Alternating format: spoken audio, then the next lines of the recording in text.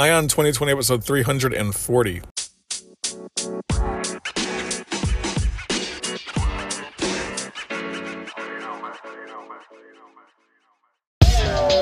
When somebody's the president of the United States, the authority is total.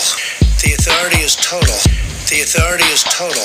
But we have to pass the bill so that you can find out what is in it. Find out what is in it. In an empire lies, the truth is treason. The truth is treason. We must guard against the acquisition of unwarranted influence, whether sought or unsought, by the military-industrial complex. By the military-industrial complex. Well, 2020 is officially cracking up to all that we expected it to be, which is absolute chaos left and right from the beginning till the end. Well, 3 months in until the end. So we're sitting there looking at an election right now that is just kind of in shambles. I'm thinking like Banana Republic type style going on right now. It is really just chaotic what's going on. You have people that are trying to raid these ballot counting sites in Pennsylvania. You have lawsuits going left and right. You have them trying to stop ballots, trying to get them to count more ballots. And let's be honest, these states are just having a terrible time trying to count these ballots. It's amazing. I was almost thinking to myself, they must have found the slowest Bubba from the mountains they could find. And this dude's out there like, all right, we got 1 for Trump. We got 1 for Biden. We got 2 for Trump. Then we got 2 for Trump again. Oh, wait, 3 for Trump. You know, like, it's just amazing the fact that they're just going so slow with these ballots. And it might be the fact that we're not looking at other races as well because they've already been called. But let's be honest, Florida has 100% of the ballots in and counted the same night of the election. You have many other states that have 100% of the ballots in already. And we're sitting there staring at Georgia. We're looking at Alaska. We're looking at Pennsylvania, Nevada, North Carolina. These states cannot get it right with their ballots. I mean, I've been listening to news conference after news conference for the last 2 days, and Georgia's governor got up there 2 days yesterday. I mean, and he's saying we are going to have this thing over with. We're going to have all the ballots counted. And now they're talking about not having all the ballots counted until next week. And that just proves to me that they went out and found the biggest hillbilly that they could possibly find from the furthest point in the most deep mountain wilderness they could possibly find to count these damn ballots. And they must have one person counting the ballots. You cannot tell me that Florida got 15 million ballots done in one day and one evening, and you're sitting there looking at Georgia, who's had 70,000 ballots trying to be counted all day today. And, I mean, let's be honest, like Nevada just called it last night. They're like, oh, we're not going to do any more drops until tomorrow. And they went from 83% of the ballots counted last night to 86% counted today as I'm recording this thing. So anyway, guys, I appreciate you joining me. Welcome to Ion 2020. We are fulfilling our goal in this show, which is to bring you guys the news and events of 2020 along with election news, election chaos that's going on. And I just want to give you guys a quick update on the election. I was holding off all day. Usually I drop the show early in the morning on Thursday, but I just wanted to wait a little bit longer today just so I can get the information out and get some more accurate information on these polls, because I was thinking to myself, you would have some sort of general winner by now, but you don't. You got North Carolina still counting their ballots, which it's leaning Trump. Like they're saying on the news that it is clearly leaning Trump. In the senatorial race, there is clearly leaning towards the Republican as well. But and they're like 90,000 total difference between Trump and Biden, and they're pretty much done counting, is my understanding, in North Carolina. If you look at Real Clear Politics, for some reason they have 100% in, but I'm not sure that they're correct in that. But they are saying that it's most likely going to go towards Donald Trump in North Carolina. There's not a lot to contest there, so we'll see what happens with North Carolina. But the biggest kind of controversy today, so as of yesterday, let me stop there and say, as of yesterday when I recorded, Michigan and Wisconsin were not called for Trump, but now, or not called for Biden, but now they are officially called for Biden. And that's because those were two states that did not start counting ballots that were absentee ballots until after the polls closed, whereas a lot of states were able to count the absentee ballots before the polls closed. So it looked like in Florida, for example, they were going to have Biden in a pretty big lead in the beginning, but then Trump started to make up ground.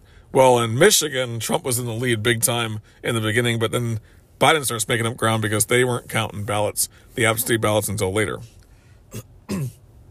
So Michigan and Wisconsin both called for Donald Trump, but then immediately Donald Trump starts, or not Donald Trump, but people start saying, oh, there's things that are going on in Michigan that were wrong. One of the things that somebody said is they were a witness, per se, that said that somebody walked in with ballots after 7 o'clock and turned those in and started counting those as well. And they were saying that these were ballots that were cast after 7 o'clock, which was the cutoff time. Now it's his words against whoever's. Trump's lawyers went and filed a suit to stop those ballots from being counted, and the judge kind of threw it out and said there's no real evidence there. And for a Trump supporter, I mean, I'm listening to these people talk on the news, and I'm listening to different Trump supporters that they're interviewing, and all it really takes is for Donald Trump or somebody on his team to say it, and these people believe it wholeheartedly, 100%, as if it happened. Whereas a judge is typically supposed to look at things from an unbiased perspective. Now, I am not naive to think that judges are not biased. I am sure there's Democrat judges. I'm sure there's Republican judges, so that's hard to tell. But there's a lot of stuff that they're saying is wrong. Like I heard, or my wife had sent me something that showed like some dude, burning ballots or something like that. I got to do what I got to do. And he shows that there's Trump ballots and he puts some butane on them and starts burning them. And I was just like, that is not real. Like I looked at that and that's not real. Like they match up ballots. The ballots the ballots are sent in or put into the system, and they're counted as if, hey, this ballot is received, and then they move forward, and all this stuff is audited. Like there's not a lot of room for election day fraud. It's completely decentralized. You have different areas that are all in charge of collecting those ballots, and they go through the whole process to legitimize this entire process. I don't know that there's going to be a lot of election fraud, especially like for Wisconsin, for example. Donald Trump's down by 20,000 votes. And Hillary Clinton back in 2016 said she wanted a recount, and they ended up finding like 123 votes total. And it went Donald Trump's way. But 123 votes. Usually if you do a recount, usually if you do certain things, you might find a few extra votes here and a few extra votes there, but you're not going to find 20,000 votes in Wisconsin. Like, give that up. Most likely, Wisconsin did it completely legitimate, and you might find a few here and a few there, but you're not going to find 20,000. But they're going to amp up this idea of election fraud in Wisconsin. But there was no election fraud in Florida, Iowa, wherever else. It's just Wisconsin because it's a disputed state. The voters of Wisconsin did not know that this was going to be a disputed state. Just like the voters in Florida didn't know that it was going to be over the top for Donald Trump. So most likely they were saying that Wisconsin was going to go 7% towards Biden. So if anybody was going to try to fake it out, anyone is going to try to do anything illegal or whatever and have some sort of voter fraud, then you would probably have the Republicans doing it in that sense, because I'm sure Biden's people felt pretty secure going into election day that Wisconsin was going to be a Biden state. All the polls said so, but you know what? Everyone was very, very certain that Biden was going to win and win hands down and win handedly, which he hasn't. This has actually been good for the Republicans that so many people came out and voted for Donald Trump. That's going to be good for the Republicans. It actually is insane that they're able to use these little things against Donald Trump, like, oh, he's a racist and he voted for him, you're a racist. Because if you look at it, I haven't seen the official numbers, but they say upwards of 17% of black males voted for Donald Trump. 17% of the ones that voted for Donald Trump. Trump got like 33% of the Hispanic vote. And in some cities, in some areas, especially down in South Florida, he got over 50% of the Hispanic vote. And then you hear people on news media, on MSNBC or CNN, saying, oh, well, this was Cuban people. These are white Cuban people. These are white Cuban people because they voted for Donald Trump. Is that amazing that someone would say something like that? That's like the thing that they say is, if you don't vote for Joe Biden, you're not black. Telling that to black men. If you don't vote for Democrats, you're not black. You're an Uncle Tom. You're a white. You're somebody who's trying to be white. Well, tell that to 17% of black men. It's good for Donald Trump what happened, but I don't see it going Donald Trump's way. I'm sitting there looking at the numbers. He would have to win. The way that it's set up right now is there's a little bit of dispute whether Donald Trump is going to win Arizona or not.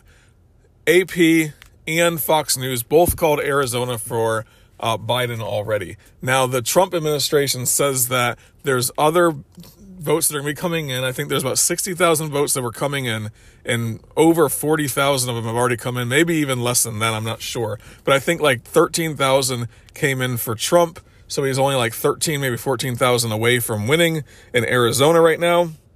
But I think it's actually a few more than that. But there's 86% of the votes in so far. And supposedly what Trump is saying is that, or what his team is saying is that it's going to end up going for him because there's a lot of votes out there and they're supposed to be Trump cities and so forth. But we'll see.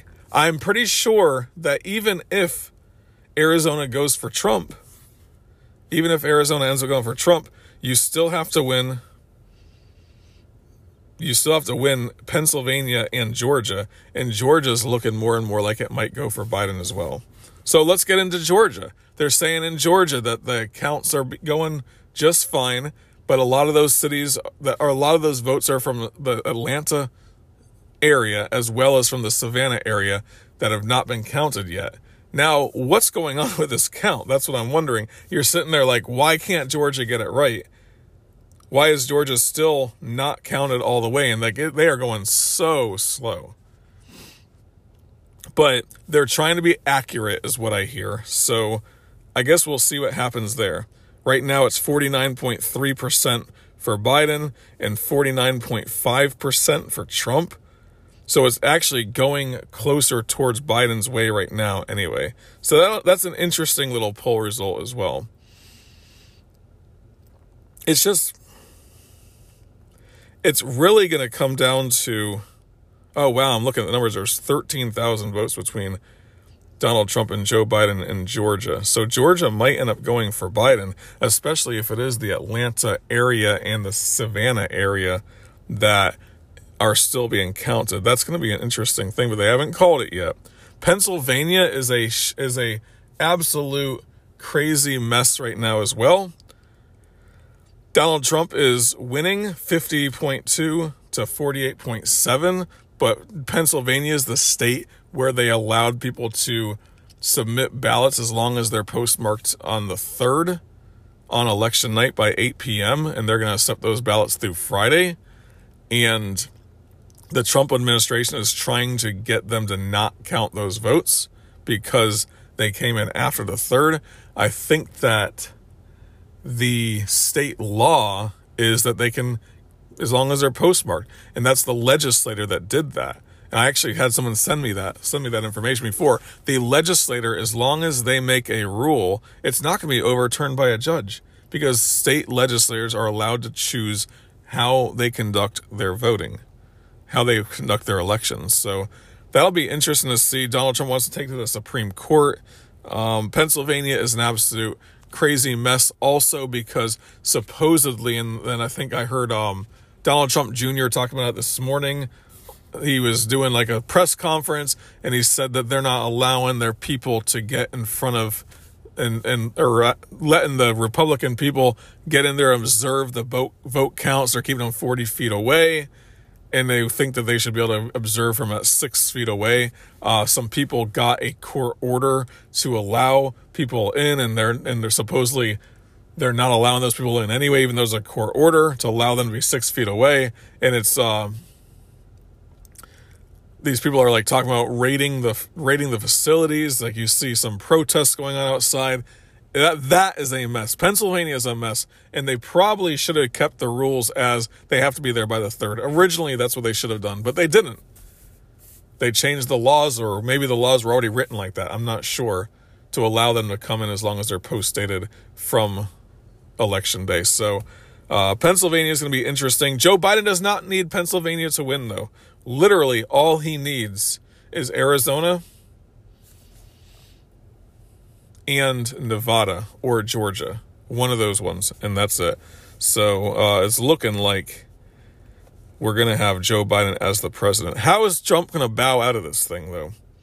He needs to have room to allow himself to bow out. That's the key.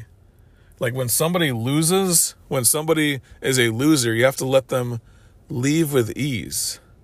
And Trump's going to be one of those that'll fight it. He'll fight it and fight it. Are they going to have like some big old controversy where they have to pull him out of the White House with by arresting the guy?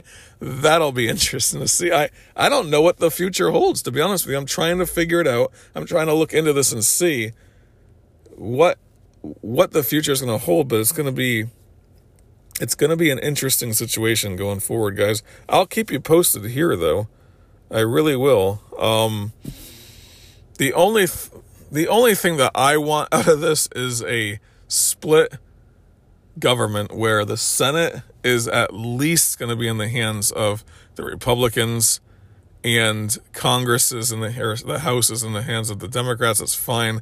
As long as it's split, I think that's good because it actually gives a little bit of certainty. And Wall Street is actually taking off pretty strong right now with the stock market because they do like the fact that there's going to be divided government. And there already was divided government anyway, but even more so now because it actually allows. I think what happened was that the markets kind of knew that Joe Biden was going to win, and the fear was that Joe Biden was going to win along with having the Senate. And as long as Joe Biden does not have control of the Senate through the Democratic Party, then there was a little bit of worry that if that was the case, then he would get a lot of the transformational change. And what the stock market does, the people that are investing in it or whatever, but the stock market, they call it, realizes that if there was transformational change, then there's a little bit of uncertainty in the future. So they price that in and it causes the price to go down. But since there's going to be uncertainty, since there's going to be divided government and very little is going to get done, they price that back in and say, okay, so the certainty is that not much is going to get done. And they like that. So it causes stocks to go up. That's why you've been seeing the stock market go up so much lately. So that's an interesting little side note. The other last thing I want to talk about, and I'll get into it really briefly, is there was a couple of good wins for the liberty movement, and that is the fact that a lot of states, and it seems like every state that ever votes on this thing ends up voting for positively towards it, and that is for legalization of marijuana, either on the medical level or on the recreational level. South Dakota, a very conservative state, even just legalized marijuana for recreational use. So you had a lot of states that did that. You had a couple of states, the state of Oregon and the state of, Washington, D.C. ended up voting and said that you can use magic mushrooms recreationally, or psilocybin, I think is what that's called. So that's an interesting little win for the war on drugs, because these states are literally telling the federal government, screw you, we're going to legalize it anyway. They are nullifying the federal government's laws, which is phenomenal, because they should take a stand against those things. They absolutely should. So more states need to start getting those little things on the ballot to make recreational marijuana legal, because then you're not going to sit there and have people going to jail for it. You're not going to have cops searching people's cars for it, things like that. That's phenomenal for the libertarian movement. That's phenomenal for just personal liberty in general. So that's a good thing. One of the bad things that I've been talking to people about, and now I was on Facebook, and like the local news channel said, Florida just passed a $15 minimum wage. Should we do that here in South Carolina? And I've been conversing with people regularly on this particular issue, and a $15 minimum wage sounds wonderful, doesn't it? It sounds wonderful, but people don't understand that there are unintended consequences of every single act that happens. Anytime a law is passed, if you passed a law that just said all businesses have to pay $15 minimum wage to their employees, even if you do it over a short period of time or a long period of time where you phase it in or whatever, however you do it, it comes down to two things, and that's this. And I've been trying to get this through to people, and they just don't understand. There is a minimum wage, no matter what the federal government does. There is a minimum wage called $0 per hour. And that's it. And the more you say to people, hey, we're going to force all these businesses to pay $15 an hour, the less likely those businesses are to hire. If you increase the cost of something, you're going to get less of it. If you increase the cost of hiring people, you're going to get less of it. Just like if you increase the minimum cost of a burger to $10 per hour, or $10. So if the government came in and says there could be no burgers sold for less than $10, do you think that McDonald's is just going to raise the price of their kid-sized burger, their regular old hamburger, to $10? No, they're going to discontinue that burger. Do you think that Burger King's going to just raise the price of the Whopper to $10? No. They're probably not going to sell any more Whoppers anymore. People are not going to come in and buy a Whopper for $10. They're not going to buy a McDonald's burger for $10. You're going to have to give a damn good burger for people to go buy burgers. That's what you're going to have to do.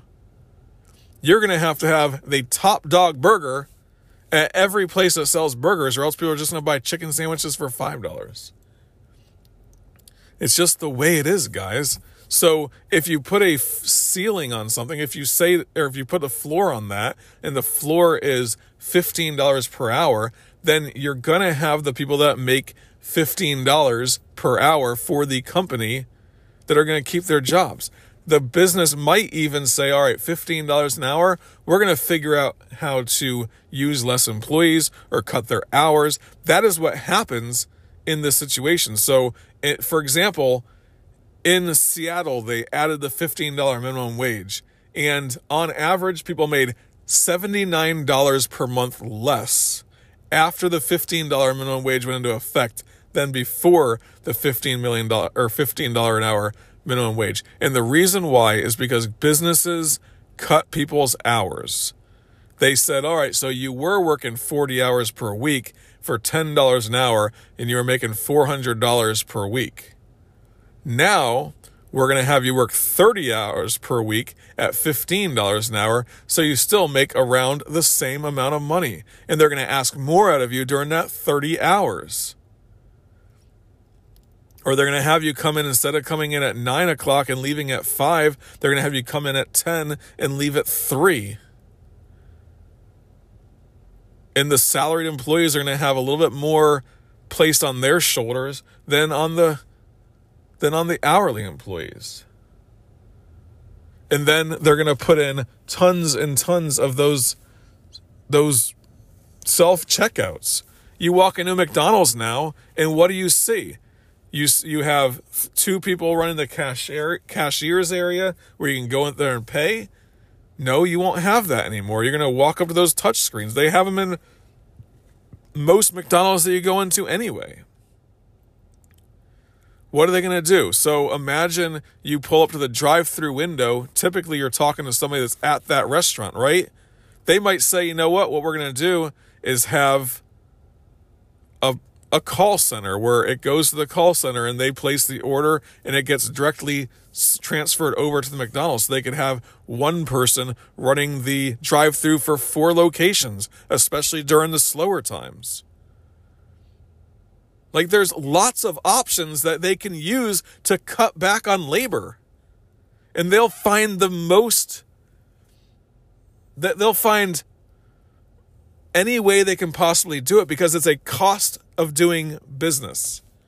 And businesses are about reducing costs and giving better service. And that's it. So if it's not about service, it comes down to cost. And think about this. I remember back in 2006, maybe 2005, they raised the minimum wage.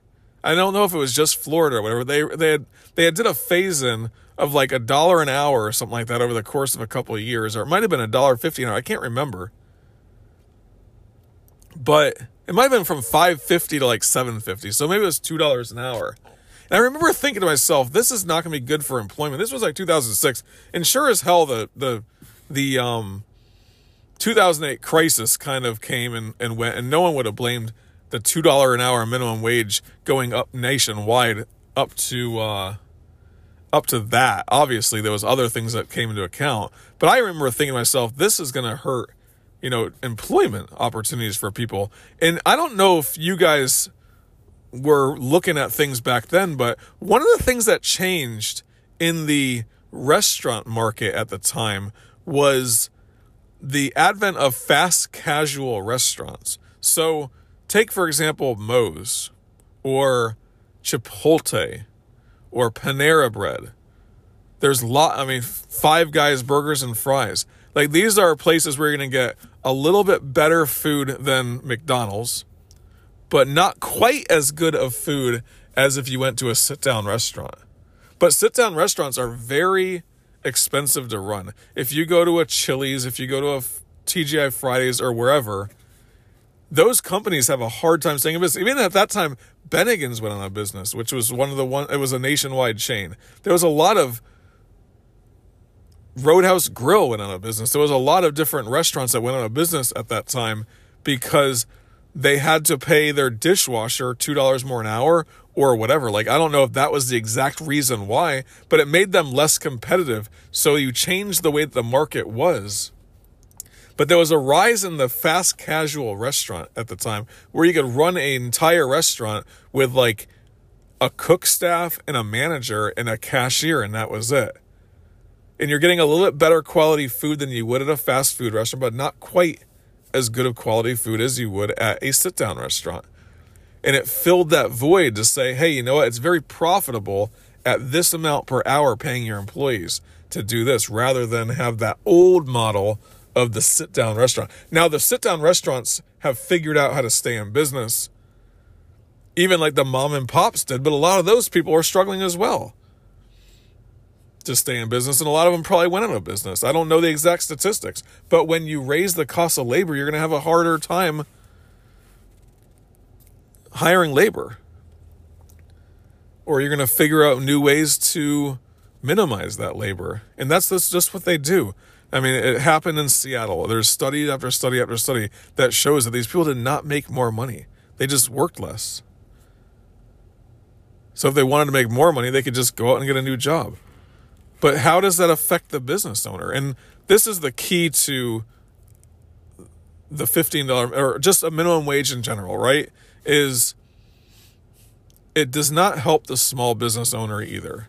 It helps actually the corporations, because the corporations have the capital to sit it out and wait and just pay their people $15 an hour while their competitors go out of business, while their smaller competitors go out of business, while Kmart goes out of business, while these other businesses that are competing against them go out of business. And then they just wait it out. And then when that happens, you have a less competitive market, so you can raise your prices a little bit at that point, because competition drives prices down. So the mom and pop shops, a few of them go out of business. Maybe the construction company that only has, 10 employees goes out of business. Maybe the HVAC company that has 15 employees, they go out of business. They hire less people to help out with the actual, the HVAC technician. They have one or two less people helping those guys out that are training to be HVAC technicians because they can't afford to pay them $15 an hour. And then the bigger companies end up benefiting from that. They have the capital to ride it out. And then when their competitors go out of business, all of a sudden they're a little bit more, there's a little bit less competition in the market. They could raise their prices a little bit to compensate. So it benefits the larger corporations, especially like the Walmarts of the world, or the Publix of the world, or the ones that are the bigger businesses of the world, bigger construction companies, bigger restaurant companies, wherever. It benefits them. They can ride it out. So this $15 minimum wage that they pass in Florida, absolutely crazy. It's going to really hurt. I mean, you have people hurting in Florida right now. Huge amounts of people were laid off from Disney World and Universal Studios and all of the hotels that catered all these tourists that come in, and all these restaurants that catered all these tourists that come in. And I think they have the highest unemployment rate in the country right now in Florida. And the reason why is because there's not the tourism that you have, but you have this perfect opportunity now for these businesses to say, great, we're only going to hire back 2/3 of the people that we had on before, and we're just going to take out some loans and find some ways to automate stuff or do it with less people, because you just raised the cost of doing business while we're in the middle of a pandemic. So anyway, guys, I'm not going to keep you much longer than that. That is all I got for you, okay? I appreciate you joining me for another look at this 2020 election cycle. Hopefully we know more by tomorrow. I'm not sure that's the case, but I'm saying Friday we should have a little bit more certainty on who's going to win. I'll let you guys know if I hear that, all right? I appreciate you joining me. Check out eyeontheempire.com. Check me out on Eye on the Empire through Facebook and on Twitter as well. Keep on following this show. We're going to keep this thing going indefinitely, okay? I appreciate you once again for listening. Share it with a friend. Give me a 5-star rating and review on Apple Podcasts. But yeah, share it with a friend. I noticed the numbers just continue to go up, and I appreciate that. Hopefully I'm putting out great content for you.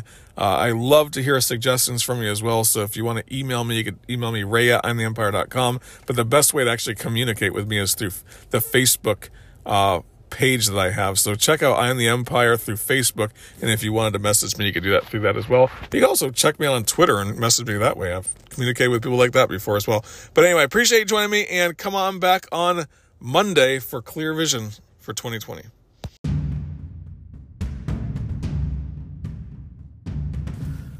I don't know about you, but I am always dealing with these clueless people on the internet and in my daily life. and I was looking to learn how to defend libertarianism. And if you're in that same position, you want to learn how to defend libertarianism, advocate for a free market, and win any political or economic debate, then you need to join Liberty Classroom. That's Tom Woods' Liberty Classroom. And you could do that by going to eyeontheempire.com/liberty. If you do that, you'll be able to earn the equivalent of a PhD in libertarian thought and free market economics online for just 24 cents a day.